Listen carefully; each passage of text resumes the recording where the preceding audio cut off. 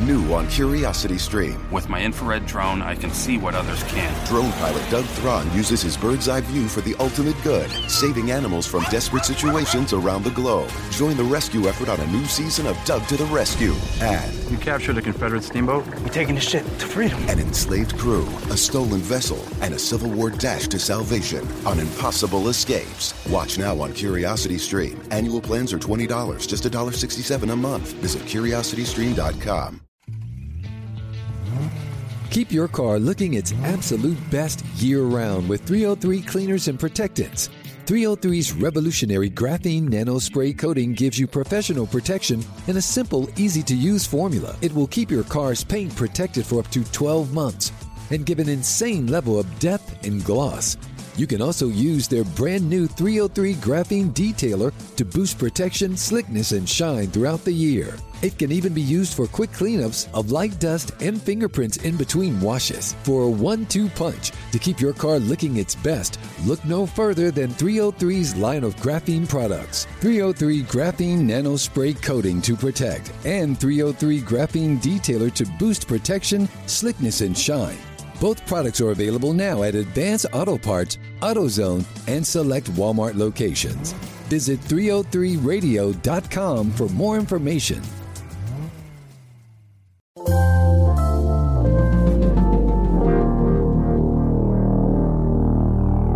Bradfo Show.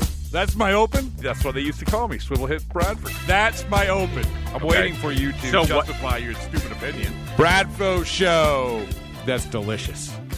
Making his first appearance on the Bradfo Show podcast, but I suspect will be many, many, many, many appearances as Gary DiSarcina, new bench coach for the Boston Red Sox, and one of the finest Lowell Spinners manager ever. And I wouldn't say, Gary, I say you're the best, but honestly, I love a lot of those guys that went through there. I love John Diebel and Alisea and all those guys. So anyway, welcome. Thanks, and actually this is my first time ever being on a podcast as well. I've never listened to one, never been on one, didn't really know what one was, so I'm excited to be here, and I'm breaking the seal with you, Rob. Yeah, so usually we're sitting in beanbag chairs with lava lamps around us all the time. I want to get into a topic a little bit about, which I wrote about around the MVP time, which is about Mookie and Mike Trout, and everyone said, oh my goodness, don't you ever compare Mookie Betts to Mike Trout. Before I do that, I am curious. I've known you for a while. You obviously were with the Paw Sox as well, have some history with the Red Sox. Can you take me through sort of the behind the scenes, how this came about with the whole bench coaching job? I think the groundwork was probably laid 2 years ago when Torrey was up for the Minnesota job and he was a finalist. And I think those, knowing John and knowing the organization here and having ties back here, I always thought in my mind that, if Torrey left or if Brian left or somebody left, that I'd be asked to come back. So when it all went down, it was unexpected for me. It was all because Mike Hazen left to go to Arizona, which in turn started the dominoes to fall. And I think I flash back to my relationship with John as the Pawtucket manager, the year we won the World Series. John, Torrey, that staff made me feel part of their staff, even though I wasn't there on a daily basis, whether it was through phone calls, emails, checking in on Xander Bogaerts, Iglesias, and on with the players.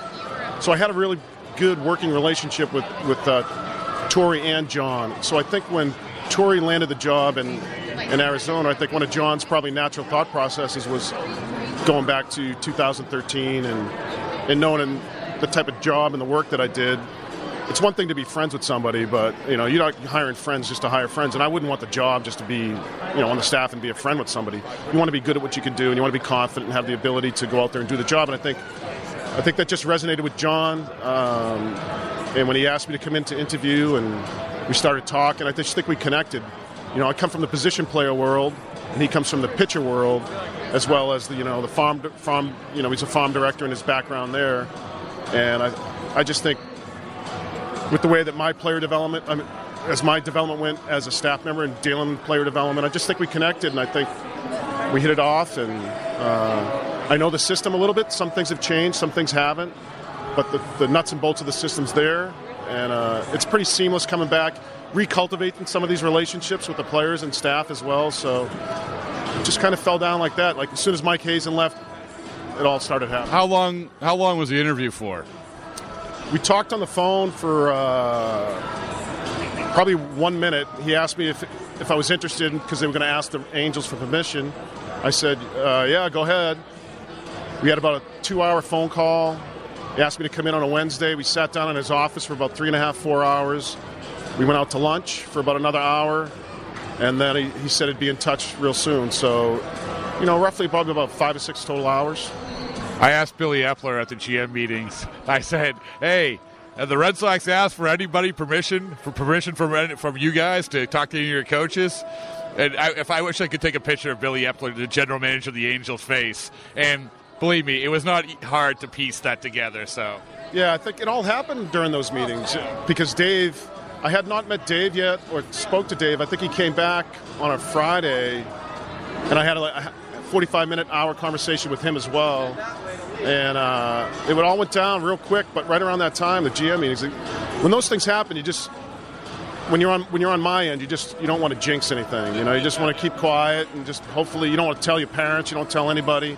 You just want to, cross your fingers and hope things work out for you, and you get that one more phone call that's a positive one. Well, so the bench coach dynamic, which is kind of always weird to me because they never. When you came up, there wasn't bench coaches, right? Not when I first came up, and then we had some changes in the mid '90s, and Joe Madden became he was our first base coach, and then he went to the bench coach because Joe had just started talking about the sabermetric thing. He introduced the computer. It went from being our daily schedule went from being handwritten to being on Excel, and he just took it to another level. So when I took this job and I talked to John and started talking about you start talking about your influences in your life as a player, who helped you, good or bad. Like who would you emulate, good or bad, or avoid what someone did something you didn't like, you avoid doing that. But I kept going back to Joe and how he treated me and he treated our players, and he was the guy that you could go to and talk to about anything, not just baseball. If you had a family issue, you want to talk about dinner, wine, travel, and you need that in a as you well know. You've been on the beat. You're there 162 games. You're in spring training. These guys need an outlet other than baseball, and that was Joe Madden for me. And sitting down and talking to him about where to play guys. I asked him one day if he could put the visiting lineup in my locker every day. And he not only put the visiting lineup in my locker, but he put his own copies of his spray charts and stuff like that. And it was my introduction to what we call sabermetrics now.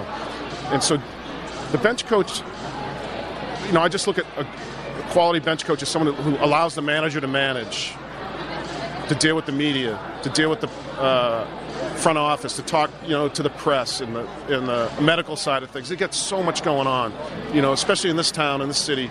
John's pulled in so many different directions. I think a bench coach is there for the players to put out brush fires before they happen, so they don't get to John and it doesn't become a problem. Take care of the schedule and the minutiae of the daily grind that he doesn't have to deal with. And flip it on the players' side, like I was talking about, so the players feel comfortable talking to you, whether it's on a plane ride, whether it's on a bus, whether it's shagging, whether they just walk in the office and say, hey, man, can I have a minute to talk to you? Whether it's about playing time, where do I stand, all that stuff. So, and I said that to John when I first sat down. I said, it's hard to interview for a bench coach job. It is, because as a third base coach, you can talk about your sign system, when to send runners, when not to send runners. Or you're an infield guy, you can talk about fundamentals, but the bench coach is a lot of juggling and a lot of communication and listening. So I'm looking forward to it. I know it's a challenge, and I know Torey did a great job here. I got to witness him in spring training in 2013 and how he did it. So looking to just kind of not fall back a step from Torey. Well, so for the people who don't understand, and you're educating everyone on the bench coach, for the people who don't understand, this is what happens during the season. When the manager makes a move that you say on talk radio, how in the world could they make the move? Ultimately, someone will say, where was the bench coach? Well, how could the bench coach tell them that was a stupid move? So how does that dynamic work? Well, if it's a bad move, you'll find me in the bathroom. If it's a good move, I'll be right next to John. I was thinking about this, too. Obviously, after last night and seeing the reaction of the crowd and how passionate people are here, those decisions and those moves aren't made at that moment. They're talked about 4 hours before, 5 hours before, 2 days before when we do our prep meetings for a new series. These aren't, snap, spur of the moment decisions. Obviously you adjust. John adjusts as he goes in a game, and I think a good bench coach is thinking 2-3 innings ahead of him and trying to line up, because he might be worrying about something else. There's so much going on in the dugout. It looks boring. Yeah. And it looks like, what are these guys doing? But I don't think you understand. Terry Francona had 20 wads of gum/tobacco in front of him in the World Series. Something must be going on there. There's a lot of it's not just the bench coach as well. When it comes into a 7th, 8th, 9th inning. I mean, who knows our hitters better than Chili and Victor? They're with them every day. They're with them in the cage, and so I think a good bench coach would go over to the hitting coach and say, "Hey, what do you think about this situation coming up?" And talking to John about maybe pinch hitting this guy, match it up against this guy. John has all those matchups with him. He's got his system. But like I said, when you get in the dugout, it starts spinning, just like as a player. And especially when you see these young players come up, the game spins fast on them. Same thing happens in a dugout. And so for those decisions that you're talking about, that people on talk radio and people at home watching on NESN, when they see it, they're like, how could he do that? I mean, what's he thinking? But it's been thought about, talked about, not just by him and me or him and Torrey, but by Carl, and it's not a snap decision. As long as you have a good explanation. That's my thing, is that if you have an explanation, I can disagree with it, but just have an explanation. And usually he does. And you're going to help to have that explanation. So congratulations on being a top of a talk radio now. I mean, that's another thing. You grew up, You grew up. I don't know if WEI was early. You're very familiar with this dynamic. No, 100%. Yeah, don't forget, I worked for NESN for 2 years. It was like 9 years ago. Tom Karen broke me in nicely the first year, and then I ran away from him after the second year. He scared me off the set. So I understand. I was one of the guys. I was one of those. Ever call into talk radio? I've never called in, but I remember in the mid-'80s when Roger Clemens held out of spring training. I was in college. My roommate was a Mets fan, ended up, the World Series in 86. But I remember being in the bleachers in whatever year that was, screaming and yelling at him. His first time going out, he was warming up to go out. It was May, and he had held out. And I'm the guy that's yelling at Roger Clemens. So the passion here it's boiling all year long. Obviously, it comes to the forefront during the season. In the off-season, it's always bubbling right under the surface. When you make a sale trade or someone takes a picture of Pablo and posts it, it always resurfaces. In the offseason, you get the Patriots, the Celtics, the Bruins, but it's passion. It's a daily passion. And I really think if you embrace it as a new coach, new staff member, new player, if you embrace it, don't take it personal. The talk radio, the fans yelling at you, whether you have 1 year in the big leagues, 15 years in the big leagues, how I got through it was, a third of the people are going to like you, a third of the people are going to hate you, and a third of the people don't even care who you are. So why waste time trying to deal with that? Control what you can control. The media has a job to do. Be accessible, be accountable, and don't take it personal. In fairness, the people in Anaheim did get very passionate when it rained, and the helicopter came to dry the field. Yes, can't have a rain out in Anaheim. I think in 25 years I only remember 2. Yeah, and I was fortunate to be part of one of them. So along those lines, you had obviously it was a unique experience with the Angels, but one of the parts of that unique experience is getting a chance to see the player everyone thinks is the best player in baseball, Mike Trout, play. By the way, so I said this before I get to the Mike Trout, Mookie Betts conversation. Bo Jackson said the other day that he wished he never played football. I only played baseball. And I was trying to explain to people, I think that Bo Jackson, as a baseball player, I'm not saying that he would have the same career as Mike Trout. Maybe, I don't know. But that's the guy that sort of, you look at those two guys, and they look sort of the same when they run. Is that accurate? Oh, yeah. I played with Bo for his last year. He's with Anaheim in 94, I believe. And same body frame, same body type. But I'd put Ken Griffey Jr. If you could morph Bo and Ken Griffey Jr., then you have Mike Trout. Seeing Bo at post-hip surgery and near the end of his career where he wasn't using his speed as well. But seeing Bo with his shirt off and with Mike with his shirt off, they're men. They're grown men. Mike may act like a high school kid, but he's a grown man. Well, okay, so once again, the whole Mike Trout, Mookie Betts conversation, the MVP conversation cropped up, and it was really close this year. But now the conversation about their careers isn't close because Trout's done it for a few years and Mookie just started. But could you ever see where that becomes something where you're talking about this debate about these two players? I know that you haven't seen Mookie a ton, but you're familiar with him being in the organization. Different types of players to a certain degree, but everyone just says no one's ever going to approach Mike Trout. What's your take on that? I would never put limitations on anyone like that. I mean, when Mike was in Double-A as a special assistant, I went down and watched him play in Double-A, and he was a good player. Having a conversation with him in the dugout one day, I asked him, I said, Mike, do you want to be a major leaguer or do you want to be an impact player? And he didn't hesitate, and he said impact player. And that told me a lot about his mindset. And when he got to the big leagues, he didn't have immediate success. He struggled for his first 2 months of coming up as a call-up. I think you just let those two guys be themselves. Let them be who they are. Mike's track right now is just ridiculous. It's unbelievable, but he could still get better. And these are the conversations he knows. He can get better on the base paths. He works real hard in center field and get better in the outfield. So I think with Mike, you haven't seen the best of Mike yet. Like, he hasn't really put it together yet. He hasn't really, and you'll hear, I know you've been around a long time, like guys don't really figure out how to hit until they're 28, 29, 30 years later in their career. And Mike is just still, he's got that. That's nuts. And Mookie, not seeing him in the minor leagues and seeing Mike in the minor leagues, it's tough to compare him there, but seeing Mike and what he did, Mookie and what he did to the Angels last year, and the first thing that stood out was how he walked to the batter's box. I mean, he walked to the batter's box confident and obviously having a good year and ready to do damage. And he hurt us with a couple balls off the wall in Fenway, changed the game in Anaheim. We had a Houston Street, 9th inning. I thought that was one of the days that the Red Sox really turned the corner. They went up to Seattle and then came back down to L.A., but they beat us. I think we were up 3-1 in the 9th on a day game. And Mookie was in the middle of it. And I think that's Mike. Whether you intentionally walk him, he gets on first. Mike had 30 bags last year, but he had third quality. When we needed one, he'd get a bag. And I see Mookie doing the same thing. Not just running around out there recklessly, just trying to pad his stats, but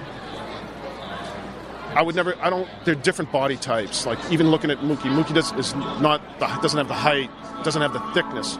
Coaching third base, the best way I could describe Mike Trout is when he runs by you, you hear him. You really do. You hear him. His cleats coming around. You hear him like ripping up the grass as he goes by you. He's like a freight train when he comes around. And I'm sure, I haven't coached third for Mookie, but I'm sure he just glides by. Different body type, different gait, the way they run. And I made, anytime Mike was on first or second, I always made sure I was off the line a little bit, because if he ever hit you, run into you, you're in the hospital. So different body types. Don't put limitations on them. Let them be themselves. Let them go out and be who they are. I love the comparisons because we try to do it with Mike sitting as a staff with the Angels. Like, who does he remind you of? Like, it's guys who go back to Mickey Mantle, and I met Mickey Mantle but never saw him play, and same body frame a little bit. Mickey was a little bit older, wasn't as firm and strong, but like his frame. The day I met Mickey, I was like, oh man, he's built like a square, and that's how Mike is. And Bo was the same way, body type, but like I said, if you could morph those two, Griffey Jr. and Bo, I think you'd have a Mike Trout. Well, when you if you want to coach third base for the meaty game, you will also hear me coming around third base, but I imagine it's a little bit different noise. But Gary, thanks so much for joining, and we are very excited. We've known you for a long time, and so just enjoy yourself before you have to actually run spring training. Yeah. Oh, yeah. Trust me. I know when the bell rings, I'll be like disappearing in a hole for what is it, 6 weeks? Yeah. See you later. All right, thanks, Gary. New on Curiosity Stream. From time to time, we have collisions between asteroids and the Earth. We track them. We study them. We hope the big one never comes. Don't look up. It's Asteroid Rush. And alligators. They rarely get sick. They even outlasted the dinosaurs. Could they hold the secret to human longevity? Their blood could have antibacterial applications. Wade into the investigation on immortal alligators. Watch now on Curiosity Stream. Annual plans are $20, just $1.67 a month. Visit CuriosityStream.com. Keep your car looking its absolute best year-round with 303 Cleaners and Protectants. 303's revolutionary graphene nanospray coating gives you professional protection in a simple, easy-to-use formula. It will keep your car's paint protected for up to 12 months and give an insane level of depth and gloss. You can also use their brand new 303 graphene detailer to boost protection, slickness, and shine throughout the year. It can even be used for quick cleanups of light dust and fingerprints in between washes. For a 1-2 punch to keep your car looking its best, look no further than 303's line of graphene products. 303 graphene nanospray coating to protect and 303 graphene detailer to boost protection, slickness, and shine. Both products are available now at Advance Auto Parts, AutoZone, and select Walmart locations. Visit 303radio.com for more information. The difference between an agent and a realtor is real. Realtors have the expertise to find exactly what you need and the ethics to do the right thing, even when it's the harder thing. Realtors are members of the National Association of Realtors. That's who we are.